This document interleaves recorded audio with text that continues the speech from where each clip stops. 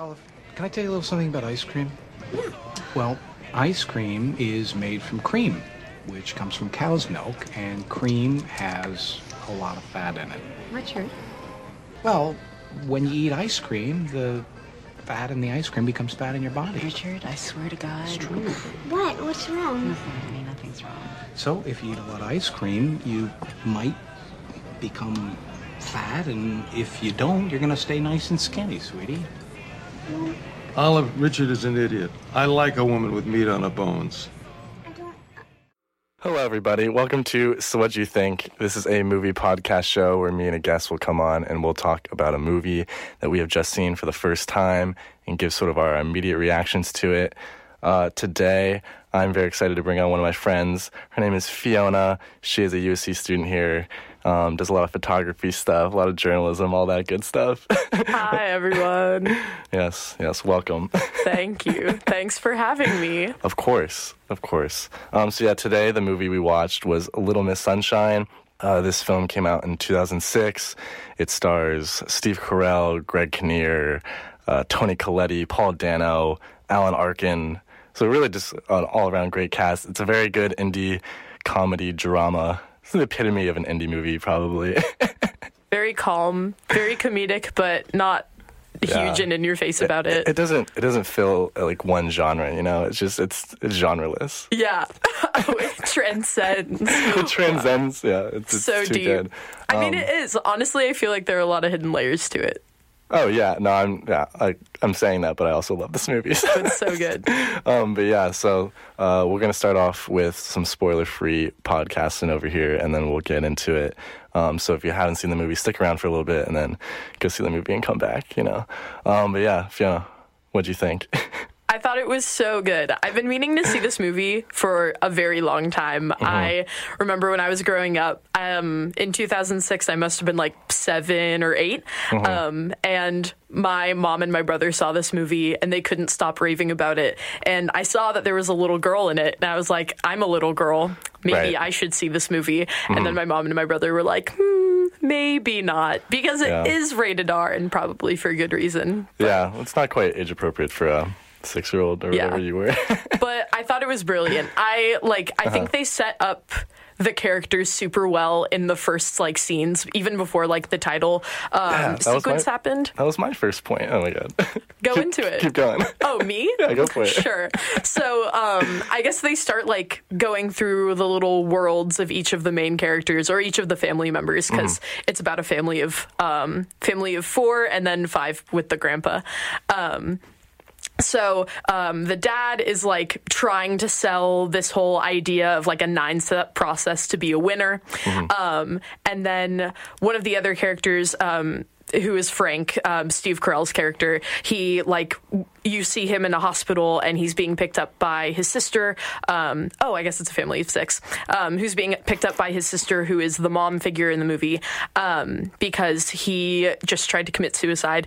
Trigger warning. Sorry. And then, so, that's his, current conflict. And then the Olive, who's the little girl, she's trying to be a beauty pageant star. She's working with her grandpa on that. Then Grandpa is addicted to snorting heroin, which is fun. And then Dwayne, who is Olive's brother, is, taking a vow of silence and, reads a lot of philosophy books and is just generally a very angsty man who wants to be a pilot in the Air Force. Yeah. This is all in the first 2 minutes of this whole movie too, which is great. That's what I loved about the opening of this movie, is it's you didn't even know they were related to each other until after the first scene, or at least maybe I didn't. But they just kind of showed their individual lives, and then you see oh, they're all connected, and then it was kind of went off from there. I thought that was cool. Because I feel in movies about family members, usually there ends up being 1 or 2 of them that really get focused on, and then the others are kind of just foils or not really as important as the others. But with this stress, they are all important as individuals and not just as plot devices for the other family members. They all have something valuable to add. Yeah, I thought all of the characters too were just very well developed. Like you were saying, there's no one really main character. Everyone had like everyone had enough screen time to like develop their character. They all had their own problems, their own like arc, and it was like cool to see like all of their growths and like the similarities between them, because they all kind of have the same essential theme of growth and like idea of like winning and losing, which I want to talk about eventually too. Yeah, no, definitely. But yeah, this movie it's really interesting. Yeah, so the general plot after that kind of introduction thing is that the daughter Olive, she gets invited to a beauty pageant, which is out in California, and they're from Albuquerque. So they basically go on a road trip so she can attend this beauty pageant and hopefully win. And the circumstances kind of make everyone have to go on this road trip together. So it's all 6 of them, and they don't all want to be together. And so, you know, comedy ensues. And Yeah, definitely. Like, I think the biggest thing is that most of them don't want to go except for Olive. Right. But they realize, like, how much it means to her. And, like, she's definitely... She is Little Miss Sunshine. She is, like, the bright, positive force in the family. Cute, too. She's so cute. Like, you can't help but fall in love with her. And so, like, when you don't want to see her get heartbroken. I think that's the biggest reason why everybody agrees to go on. Like, even with all the conflict and the bad stuff that's happening in their lives, like, if they think that this is going to make Olive happy, like, they will get an ounce of joy from it, too. yeah, she's really like the glue, I feel like, to this whole family. Because like otherwise they wouldn't have gone to this road trip. They wouldn't have this like, bonding experience. They wouldn't have this growth.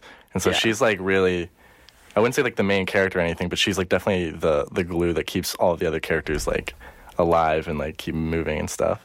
So that's cool. Which is probably why the title is Little Miss Sunshine. Is Little Miss Sunshine. Amazing. Yeah, it's crazy how that works. Other things, before we like get into spoilers and stuff, this is the dialogue. I felt like it's very witty too. It's just like it's very good back and forth, and like all the characters are just like really spot on, and it's just like it's very funny, especially Alan Arkin's character who plays the grandfather. He's hysterical. Yeah, he's so funny. I feel like they do a really good job of making realistic dialogue, like not trying too hard to say super eloquent things. Right. Very much like casual family conversation, like what you would have over dinner, like with people interrupting over each other and contradicting each other and like getting off topic and not even talking about what they were originally talking about, which I feel is something Grandpa does quite a bit. Yeah. That's also interesting. It's like how they contradict each other too. It's just like the mom and the dad seem to have a lot of trouble like of like how to raise Olive. It kind of seems like that seems like a recurring thing is like they totally disagree on a lot of stuff, like especially like eating ice cream or like should you be eating it? Such a scene. We should go into that. Yeah, we should go into that. So yeah, I just want to talk about spoilers now. So so if you haven't seen the movie, go see the movie. Come back and listen to this because it's a good movie, and we're going to have a good conversation. And it's spoiler time. Spoiler time. Yeah, so let's talk about the ice cream scene. Yeah. It's not even a huge spoiler. They like, it's not even that huge. This is mild if you are okay with mild spoilers, I guess. Yeah. So they start the road trip to go to California for this beauty pageant, and they end up in a diner, like, to stop on the way, grab some food, and they can't spend too terribly much money because they're already strapped for cash, just like as a family. And so one of the cheapest things on the menu that Olive can order is a waffle a la mode, which is with ice cream. And then her dad, like, sweet Richard, who's all about the winner's mentality, is like, well, when you watch those old beauty pageants, when you see Miss California, like, do you think she eats ice cream? Because ice cream has a lot of cream in it, and cream makes you fat, and whatever. Yeah, not great. Not great advice to give to your kid. Not really teaching body positivity. Yeah. Come on. Yeah, but at least the rest of the scene, the rest of the characters were like all for that, which was good. Yeah, which I think is like a really cool thing to happen in 2006. I feel like that was still definitely the age of like very thin eyebrows and being super skinny, and like that was like the beauty standard at that time. But yeah, that's also true. And like even like the Uncle Frank or whatever, he's also gay. Which is like a pretty progressive message too, that like he was gay. They didn't really like go too far in depth with that, rather than just like, Yeah, I don't know. Which I think is kind of important. I think making it like a casual thing and not like a tragic, heartbreaking, like, oh my gosh, they're gay and their whole life is so sad because they're gay story, I think is an important story to tell as well. That's like a problem that I had with Love, Simon, I think, because like, yes, it is a difficult transition, and coming to terms with your identity is hard, and like that is a story that we should tell. But I feel like that has been the story that has been told for so long, and like it is becoming more accepted, and being gay doesn't have to just be tragic, which is why, like, something I really liked about this movie, how like his conflict was like about a relationship, but not necessarily about the fact that he is gay. Yeah, and that's what I would say I like about Calling Me by Your Name, which is like kind of the opposite of that, where that's like they don't have to be gay; they could be straight. Like, it's just a love story, and they just happen to be gay. And that, I think that's like something people appreciate a lot better when it's not just about, oh, they're gay, so like this is a gay love story. Like, make sure that this is a gay love story. Like, it's like it's just a love story. It's just a love story, right? So that's cool. And then this movie seems surprisingly progressive in a few fields like that, which is cool. Yeah. I loved the ice cream scene, like, when they all started eating it, and then she also felt inspired to eat it. And then I guess this is a spoiler. When they get to the pageant and she meets Miss California, and she asks Miss California, like, what her favorite ice cream is, I thought that was the sweetest thing. And she said chocolate, which is what she ordered. I know. It was so cute. That was the best line, honestly, afterwards. She's, like, walking away. She's like, Mommy, like, did you hear that she likes ice cream? I was like, oh, that is adorable. So good. Oh my God. I love Olive. I know. She's great in this movie. Also, what I thought was interesting too is like the way they dealt with exposition too at the beginning of the movie. It was just like, it wasn't annoying that they were like telling me all this information, because it was just the way they told it I thought was interesting enough. And like the scene at the dinner table, when like Uncle Frank first sits down and like they're explaining to the daughter like his kind of situation, I thought that was like a very interesting thing, because it's not only giving exposition, but it's like serving another purpose of like teaching the daughter a lesson. And then you get to see like how the parents like don't get along and like contradict each other, and it's like it's doing a lot more than just explaining Frank's situation, which is cool. I don't know. Yeah, I also think it's good like that the mom was like, yeah, we're honest in this household, we tell things like this and it doesn't really matter, just because like I feel like tiptoeing around the subject isn't really going to teach them anything. Like, why hide it for so long? Which, like, yeah, sure, it's a sad story, but I feel like you start learning sad stories pretty young, even though it is quite heartbreaking with depression and suicidal tendencies and that sort of thing. Right. But yeah, I do think that was cool. Like, that was just another thing. It's like this mom seems very like cool. Like, she has like good ideas. I think she's trying to like instill in her daughter. I like that whole thing too. Yeah. I really didn't like the dad though. No, the dad he's one of the most unlikable characters. Most of the movie. Yeah, I guess he was fine by the end, but like he was like tolerable by the end. I don't know. Just like he was a very unlikable guy. Yeah. Yeah. I don't know. I do feel bad for him though. Yeah. To a point. I don't know. But he just has the wrong mentality, and which we'll get into too, is just like he believes that you have to win, and if you don't win, you're a loser. Whereas kind of the grandfather's mentality is that like as long as you try to win, then you're a winner, and it doesn't matter if you actually lose. Yeah. It's the people who are too afraid to try to win are the losers. Yeah, it's interesting that the grandpa's like main philosophy is like seize life's opportunities while they're coming at you, even though he talks about that in quite a funny way. Yeah. It was a cool message that they threw in there as like comedic humor at the time. I don't know. It was very cool. And like honestly, he was probably the wisest character of all of them, even though he's like at face value not the wisest person. I don't know. Pretty whack. But yeah, let's move on to some other stuff. That's an important thing, which I think we'll get into a little bit later.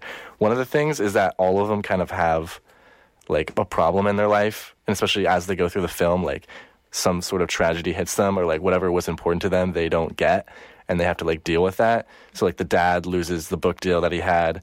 Dwayne, which is the son, he realizes he's colorblind, which is just a heartbreaking scene. So sad. I know. So he realizes he can't fly because he's colorblind.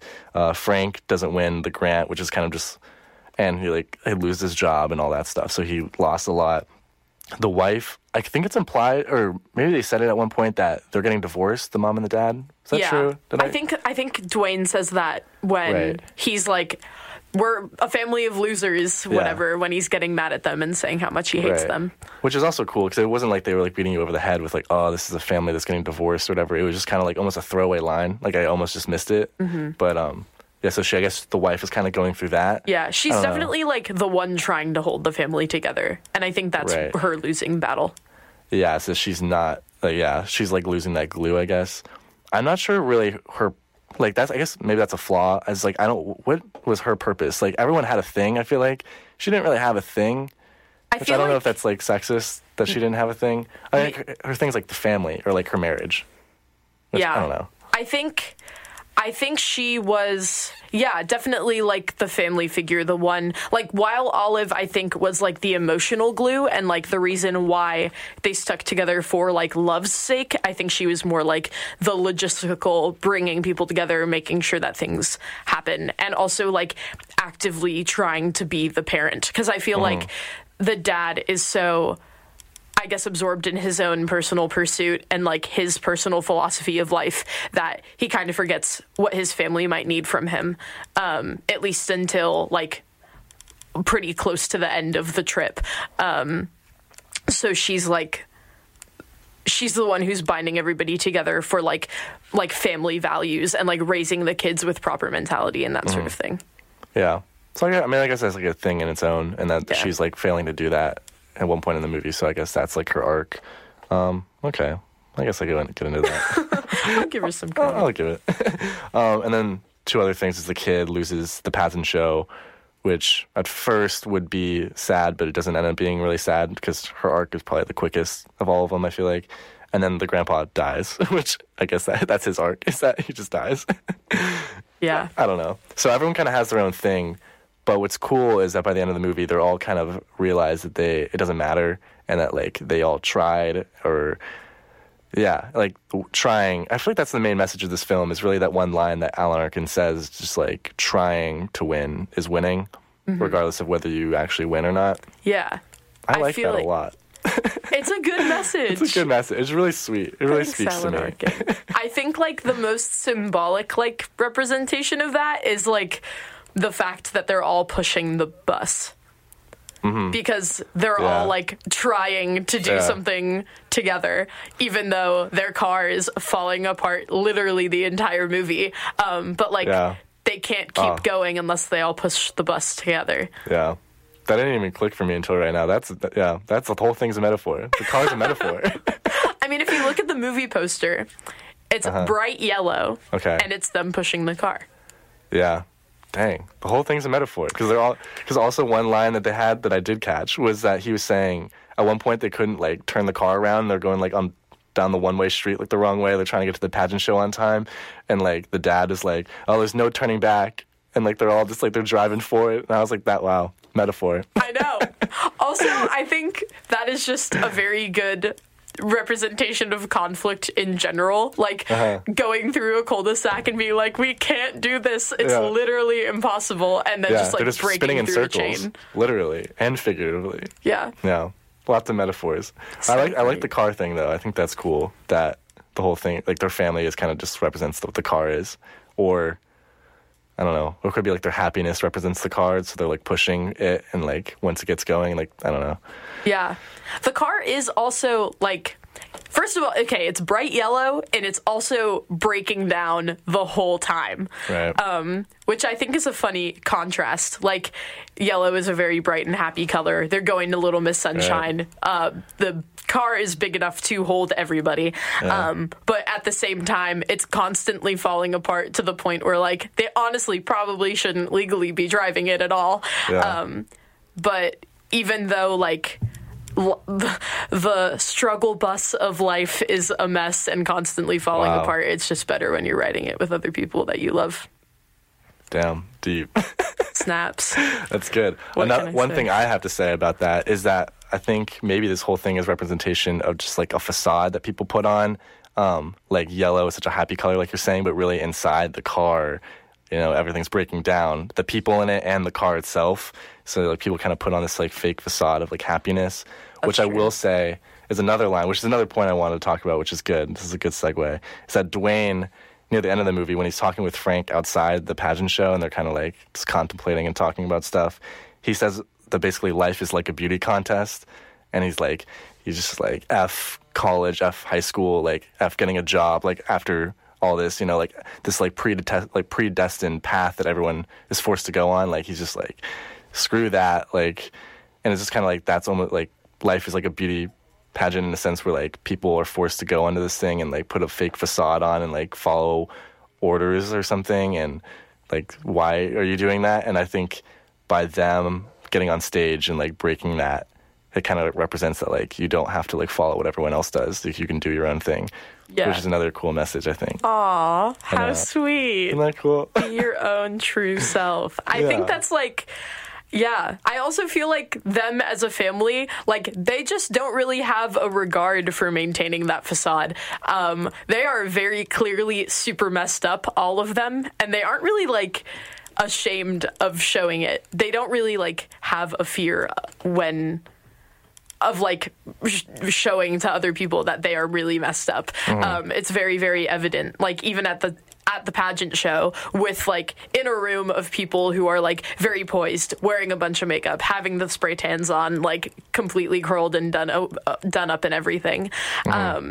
They like are unapologetically like going and dancing on stage with Olive. Like they don't care. And like before she went on stage for her dance, like they said, "Are you sure you want to do this? Like, you don't want to humiliate yourself." But she knew like that was the best way for her to be like honest and not hold up the facade like everybody else did. Yeah, that was kind of like the biggest learning lesson for them too, is like they're like, oh, like you can't do this, like she's gonna embarrass herself, because they're like, oh, like life is cruel, like people are gonna make fun of you and like you're not gonna fit in with the norm of everybody. And it's like they learned the lesson. Like Olive already knew that lesson. She's just like, I'm just gonna go up there and do my thing. Yeah. And then they were the ones that had to like learn that, like, yeah, don't care what other people think, like do your own thing, like don't follow what everyone else does if you don't want to. Yeah, that was cool. She's so wise. Maybe Olive is the wisest one. I take back what I said. Probably, honestly. Don't judge. Age is only a number.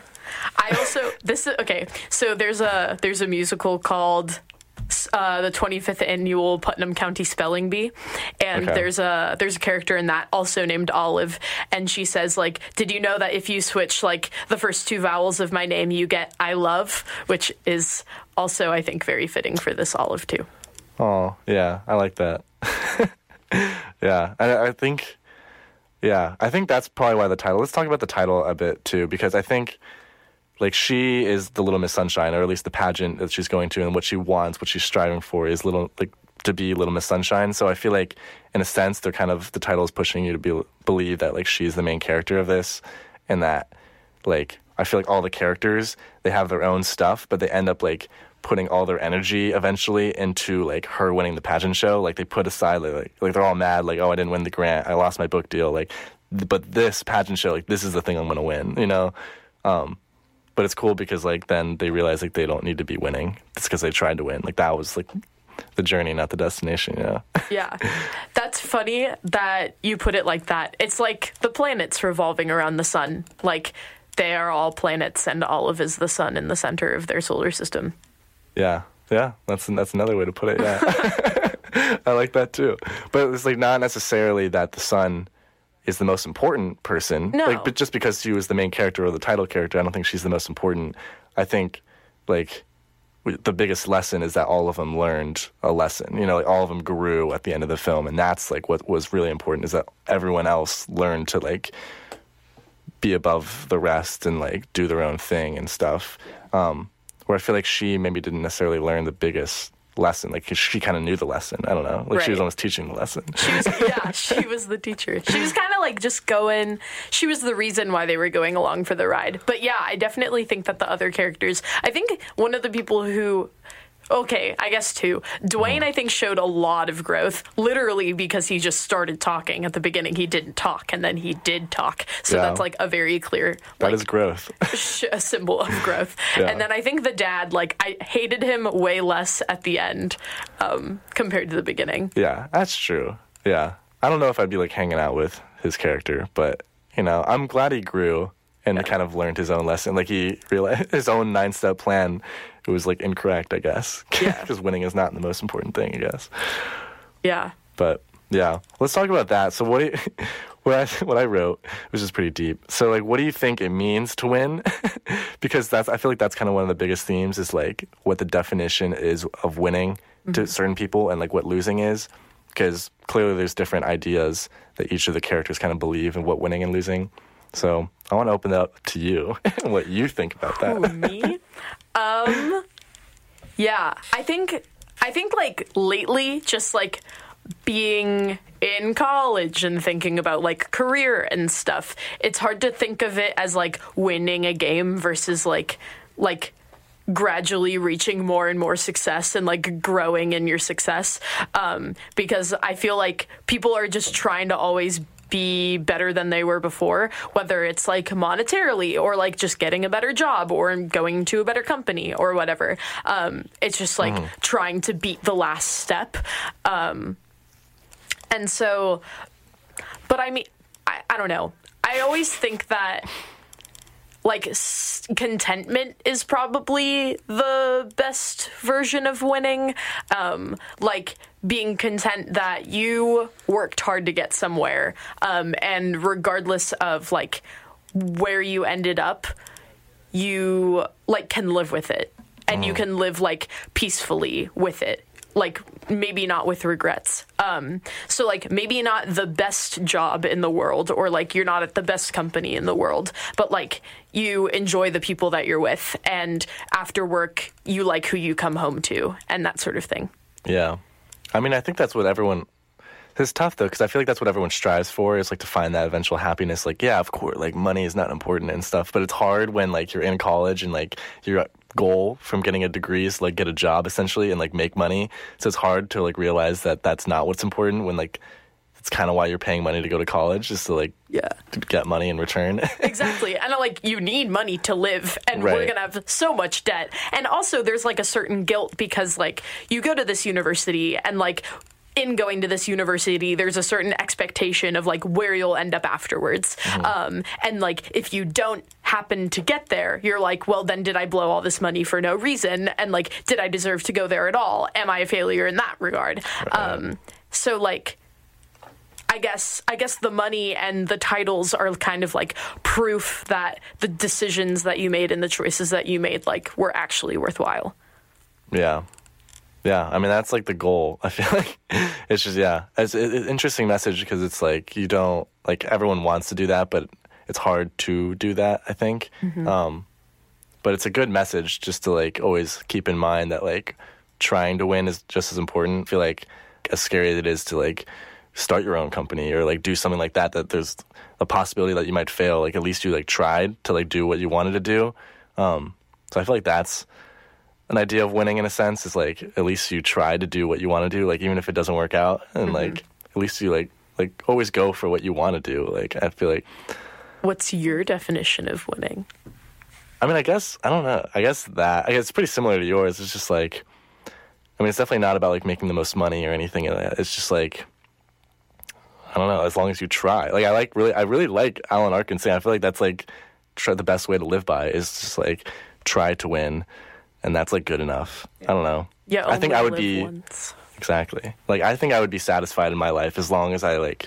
Even if I didn't succeed with whatever I want to do, like, you know, don't get your dream that you wanted. At least you, like, tried to do it. Like, I feel like I would have regrets at the end of life if I just, like, took the biggest paycheck or, like, did what I didn't want to do just because of, like, whatever reason. So, I think, you know, trying what you want to do is the best way.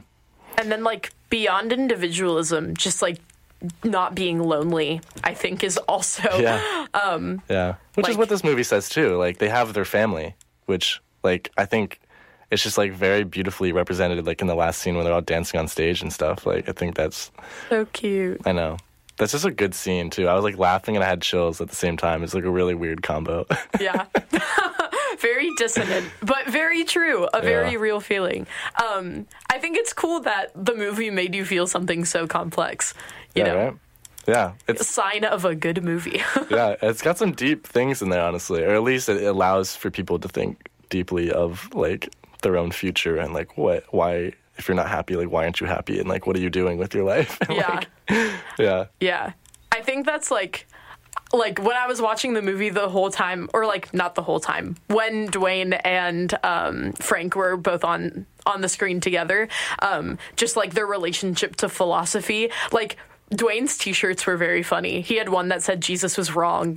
And like in the first scenes, he's like reading a Nietzsche book, which are both like very nihilistic and like pretty existentialist as well. Just like looking at life in that kind of like bleak and nothing really matters at all, so you might as well just do what you want sort of idea. Mm-hmm. Yeah.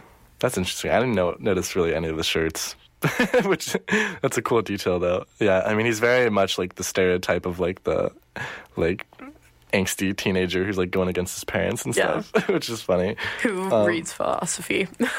Yeah, I guess so, yeah. It's cool, like, and then I feel like Frank is kind of the older version of him.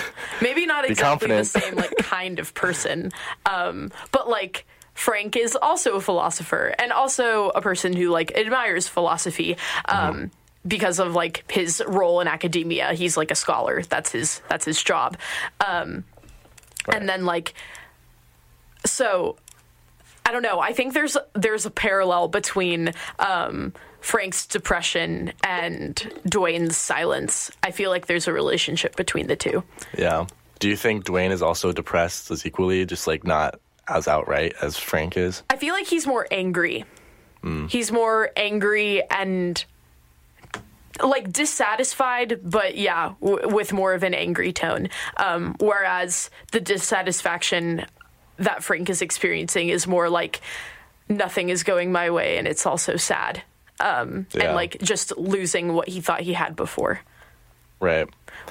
He does seem a certain amount of like complacency though. Like I feel like he's like pretty reserved, or at least like when we see him in the film, and like they kind of allude to like things he done and stuff, but like now he's just kind of like sitting there like hopeless, and like, which is very similar I think to Dwayne, where he's just like taking a vow of silence. He hasn't spoken in like 9 months. Like there's a comparison to be made there, I feel like, where they're just like both letting the world attack them, and like, you know, like their parents are like, Dwayne's parents are like talking about him in front of him, and like he clearly wants to say something, like he disagrees with them, but like he's just taking it, I guess. Yeah.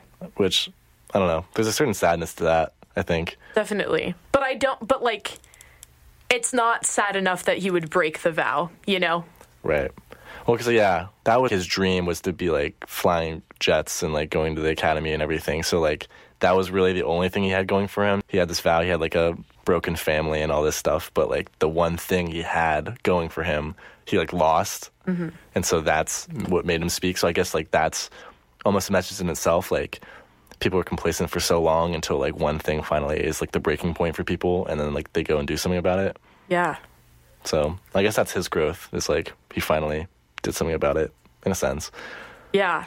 I also think his relationship with Olive is really cool.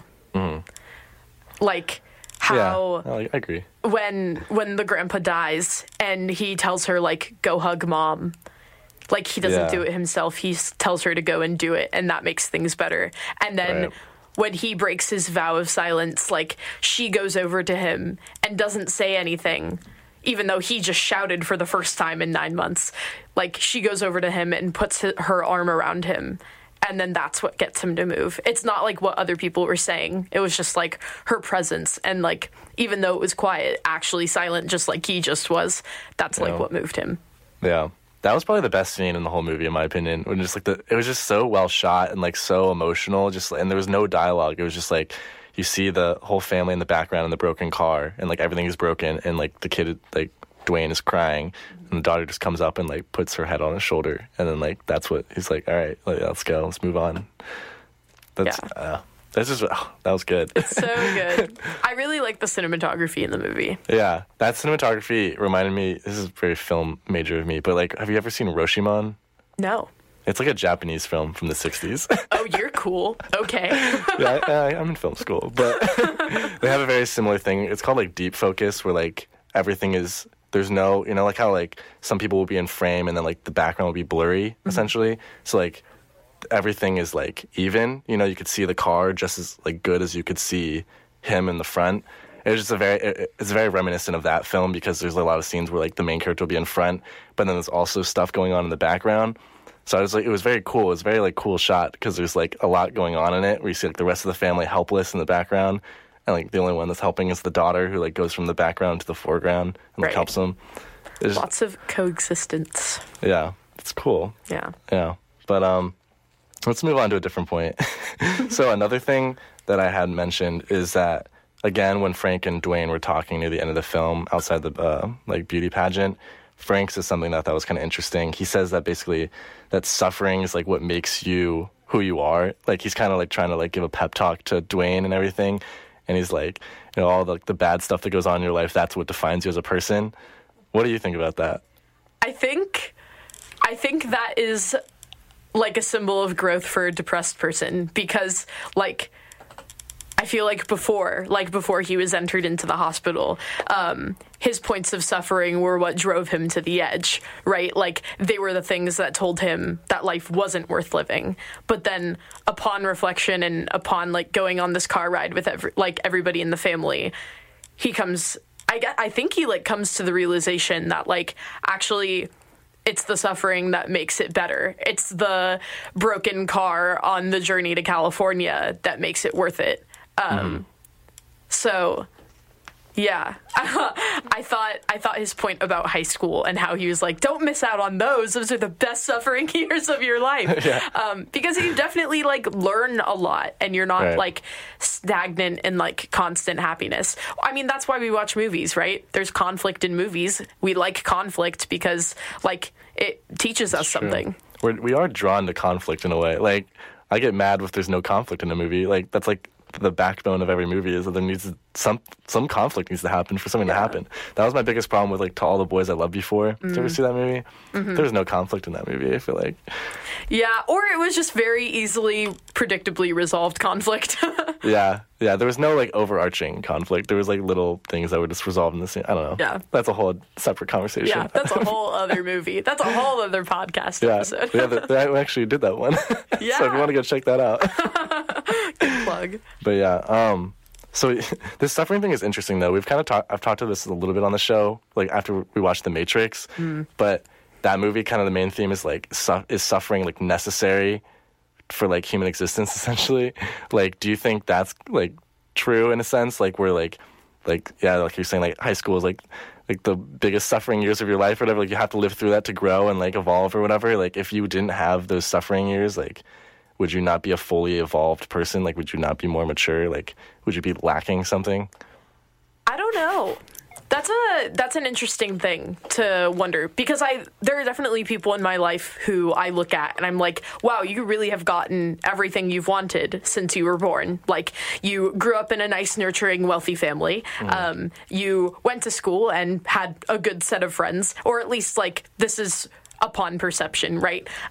Not necessarily like knowing the conflict that's going on with them on the inside, but like have a good set of friends, going through school, getting good grades, getting accepted into a good university, having a nice job, that sort of thing. Just like going through the path of life, like seemingly seamlessly, without like major flaws or like faults that are happening. But like, with that, like, on the surface, like, yeah, it might look, I guess this is kind of a separate point, but, like, that might look nice and perfect and pristine, but, like, you don't know what they're going through within themselves or, like, how they define suffering, because suffering for me is different than suffering for you. Right. And so, like, through, like, this, like, individual conflict, I think you do end up learning a lot more about yourself, and like going through a breakup or something. Like after that, you reevaluate who you are, and so it like forces you to understand who you are better because now you're alone and you don't have another person to like lean on, or like you might have another person to lean on, just like in a different way. Yeah. One thing I will say though, which I've thought a lot about recently, is that like people always kind of like. Those kind of people who have, like, that perfect life and, like, nothing seems to really have gone wrong and they're like, oh, you get everything you want. Like, those kind of people, like, people rat on those people, I feel like, a lot. But suffering is, like, is relative to Yeah. a person, which is like I never really considered that because like some people would like have it way worse, like oh my dad died and all this stuff, like all this, like they lived a horrible life, and like, but the thing is like their max suffering is like equal in feeling to that person who has it good, Right. Like when they like I don't know, like when they break a fingernail or like something like stupid, like that's like the worst thing that happens in their life. If it's actually the worst thing that's happened in their life, they have that same feeling that you're having like when your dad died in a Yeah. sense, which is like horrible because like one thing clearly like would be worse in if you felt both, like one would be worse. But if you're only feeling one thing, like I feel like that is equally as bad in a sense, you know? Yeah. It's like when you're a little kid and like losing your stuffed animal is the worst thing in the Right. world. Yeah, I think you have the same capacity for emotion, regardless of where you are in your life. It just depends on like, yeah, what you were saying. It's all relative. So like the peaks and valleys are just as high, but for different reasons. Yeah. So do you think people like they don't need to have a horrible high school experience or anything? Like, do you think they're still just as mature then as people without it? Like who have had bad experiences or whatever. Like, do you think they're the same? Like, because I know people who are like gone through worse stuff might tend to say like, oh, like I've had it worse than you. Like, do you agree with that? I don't know. I mean, there's I no do really right think- answer, but I do think that there's something like from traumatic experiences that you can't get from suffering in other ways. But I don't think that discounts the feelings and yeah, I don't think that discounts the feelings of people who might not have necessarily gone through that. And I don't think it necessarily makes them less mature either. Like, I think there's also a lot of lessons to be learned from empathizing with other people who have gone through, like, either better things than you or worse things than you. Just Right. as long as you're, like, I think awareness and not staying in your bubble and remaining ignorant is what teaches you, maybe even more than going through it yourself, which is also why we watch movies, to empathize. yeah, empathy, that's a whole other thing too. that's a whole other like Whole conversation. Yeah. But at the same time though, like while I do think that, I think I don't really disagree with what Steve Carell, like Frank's character, is saying. Because like, yeah, when you do suffer, I feel like you do grow. And like you're saying, like if you go through a breakup, like you do reevaluate and you do grow from that. So I do agree to that still, where it's like, yeah, suffering does kind of make you who you are in a sense. Mm-hmm. I don't know. Like what comes to mind is like Eternal Sunshine. Have you seen that film? I love that movie. And like that whole thing kind of deals with memory, and like they've gone through suffering in their own breakup, and so they go to basically a procedure that like eliminates all their memories, and so they don't have to remember that suffering. But the kind of the theme of that movie is like, if you don't remember that suffering, then like you really have no identity. Like memory is your identity, and like without through that, like you're not as like you're like empty, like you're lacking something. Like when you see them without memory in that film, they're like bland. There's nothing to them, and so it's just an interesting idea that like what defines you as a person. Like, do you need suffering to define that, or Yeah. I don't know. I think Eternal Sunshine also touches on the point that like suppressing your suffering and trying to like pretend like it didn't happen at all isn't going to help at all. Like it's always going to surface, because I think it is, yeah, like you were saying, part of your identity. Like it's always going to come back up and surface again. It's like, yeah, I do think that your suffering kind of becomes a part of you. Yeah. It's something you have to like own, I feel like, in a sense, because that movie's saying it. I think Little Miss Sunshine's saying it too. So like you have to like take ownership of the things you failed to like grow from them. And if you're like ignoring it or like ignoring those problems, then like you're never gonna grow. Like you're gonna keep cycling through the same thing. That's cool. Love those ideas. Yeah. But let's move on to something else. So we've been talking a lot about how great this movie is. What do you think is like the biggest flaw of this movie? There's got to be something. What is something you didn't like about this movie? I want to force you to do it. Can you go first? Oh, I didn't have anything. That's why I was... You're gonna force me to do it so you don't have to. I mean, I kind of touched on it, but like, I guess the mom does have like a certain growth to her, but I feel like her character was probably the least developed of everybody. I get what you're saying about like her family is like what, and that's like a thing in itself, is that like her family is her growth, and like that's her whole job, and is to like keep the family together and keep her marriage alive as well. But I don't know. I just feel like of the two main girl characters, the only really two in the film, like both of them never really had as much growth as all the male characters did. Yeah, that's totally true. Because, like, Olive doesn't really have much because she's kind of like the teacher or whatever we decided on for that. So, like... She's also just, like, a kid. Right. So it's, I don't know, like, and like Olive is definitely like the main character, and there's a lot for her, both of the characters to do. I just like feel like their arc is like less than others. I don't know. I guess like not really a flaw, but like things that I'm definitely left wondering about a bunch of stuff after having watched the movie. Like, what was the grandpa like when he was like in his prime, I guess? Like, who was he? What was his relationship? What was the relationship? Oh, I guess that's a thing. I wish like I understood the relationship between the grandfather and the dad more, because like it wasn't until he was in like literally dead that I realized that was his dad and not the mom's dad. Like, I didn't know. Yeah, I guess that I also might have missed that on my end, but like I wish I saw like more of a relationship there. Yeah.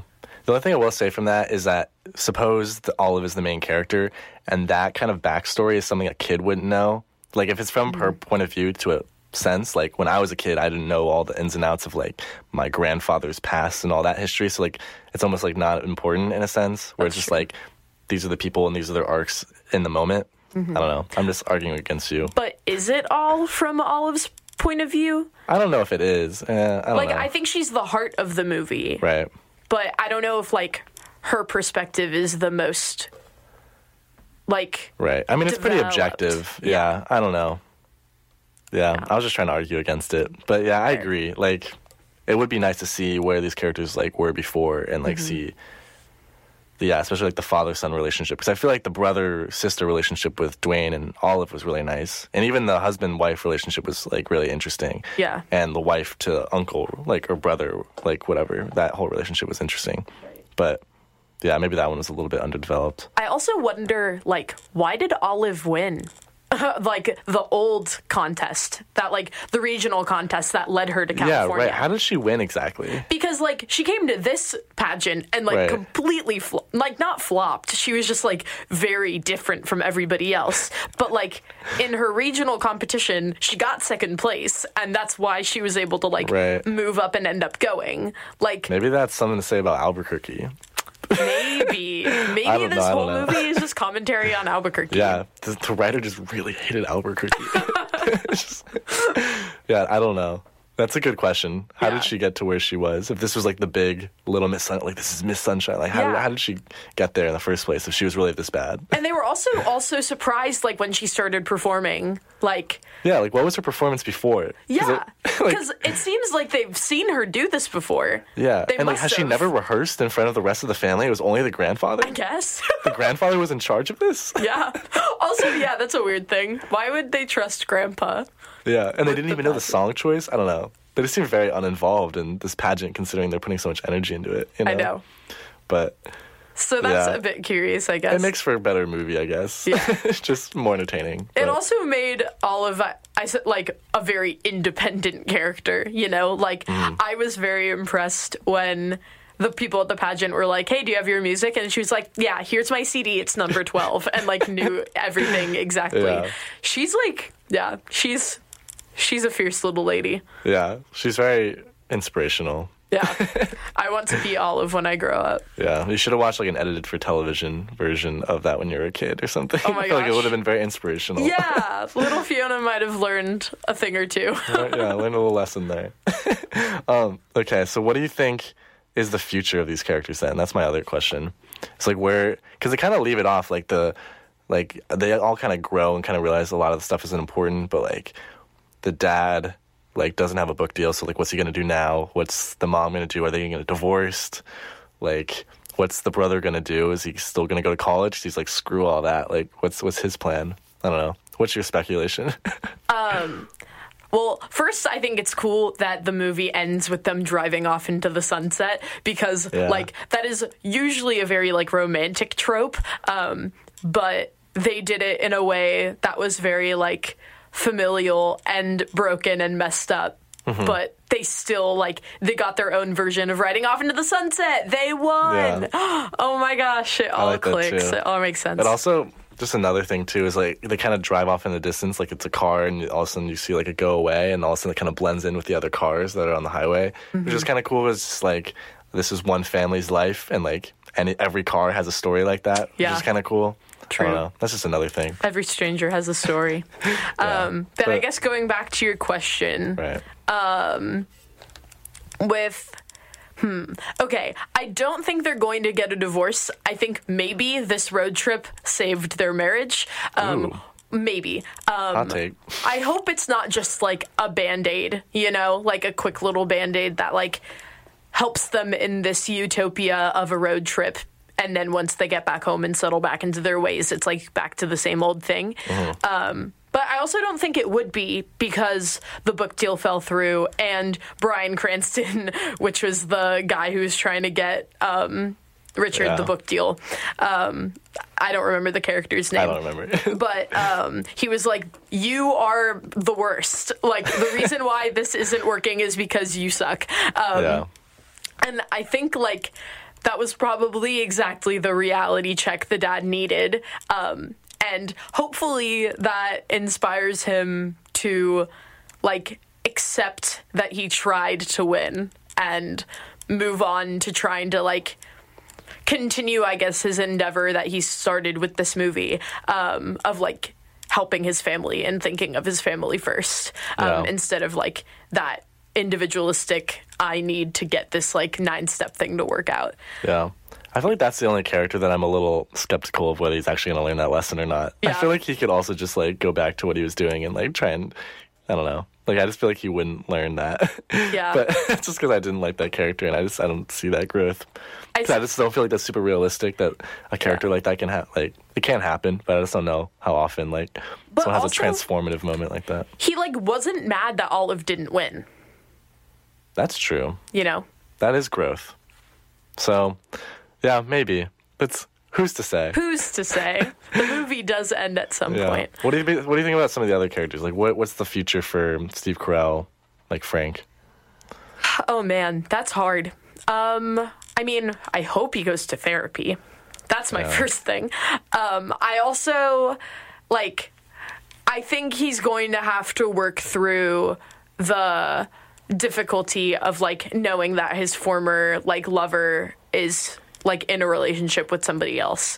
And it's, like, his direct competitor. Yeah. Who, like, won the top award over him. Which, man, that sucks. That's really hard.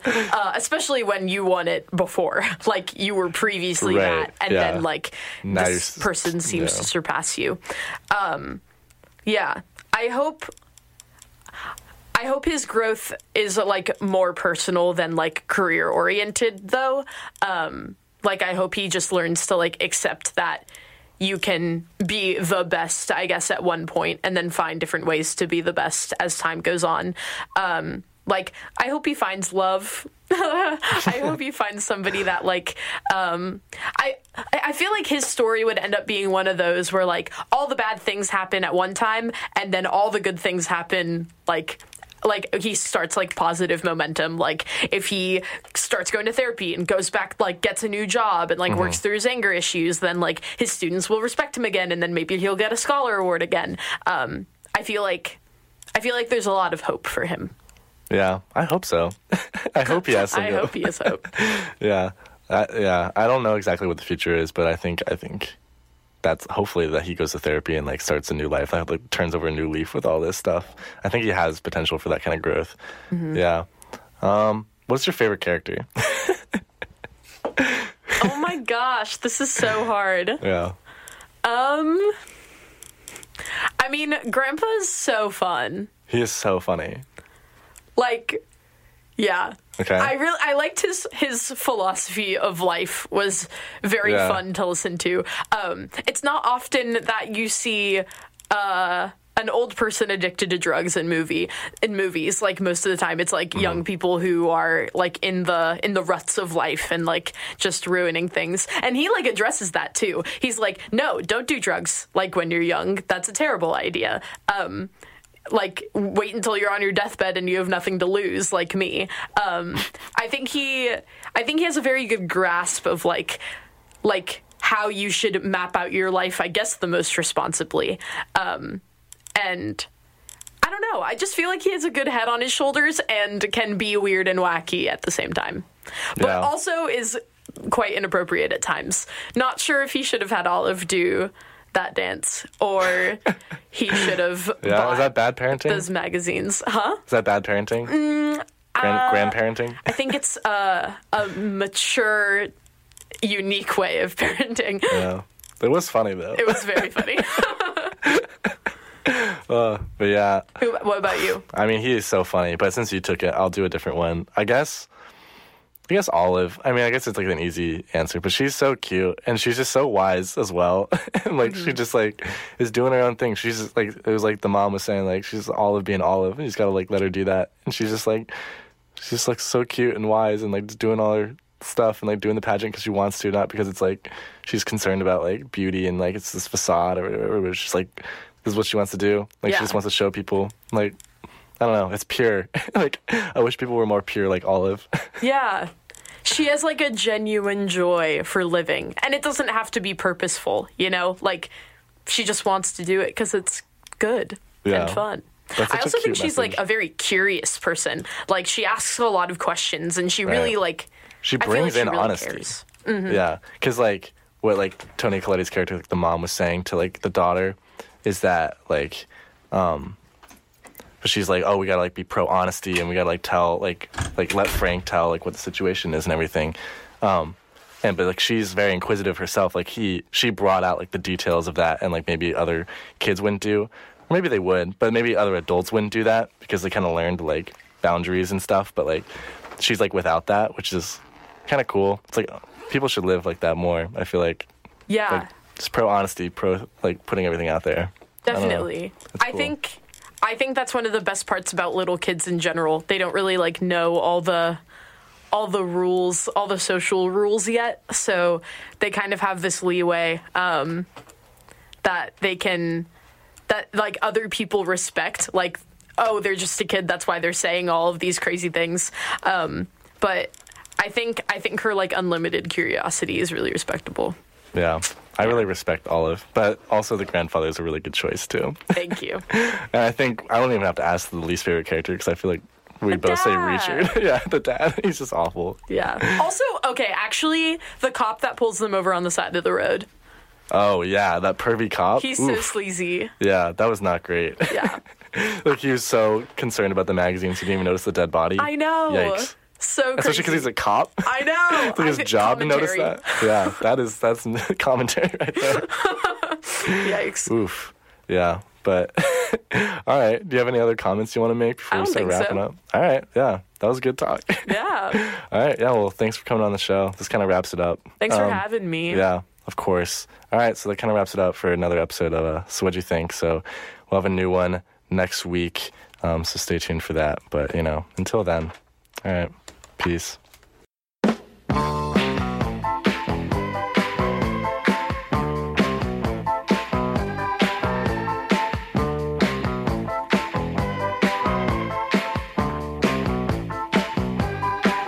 She's a very kinky girl, the kind you don't take home to mother. She will never let your spirits down once you get her off the street.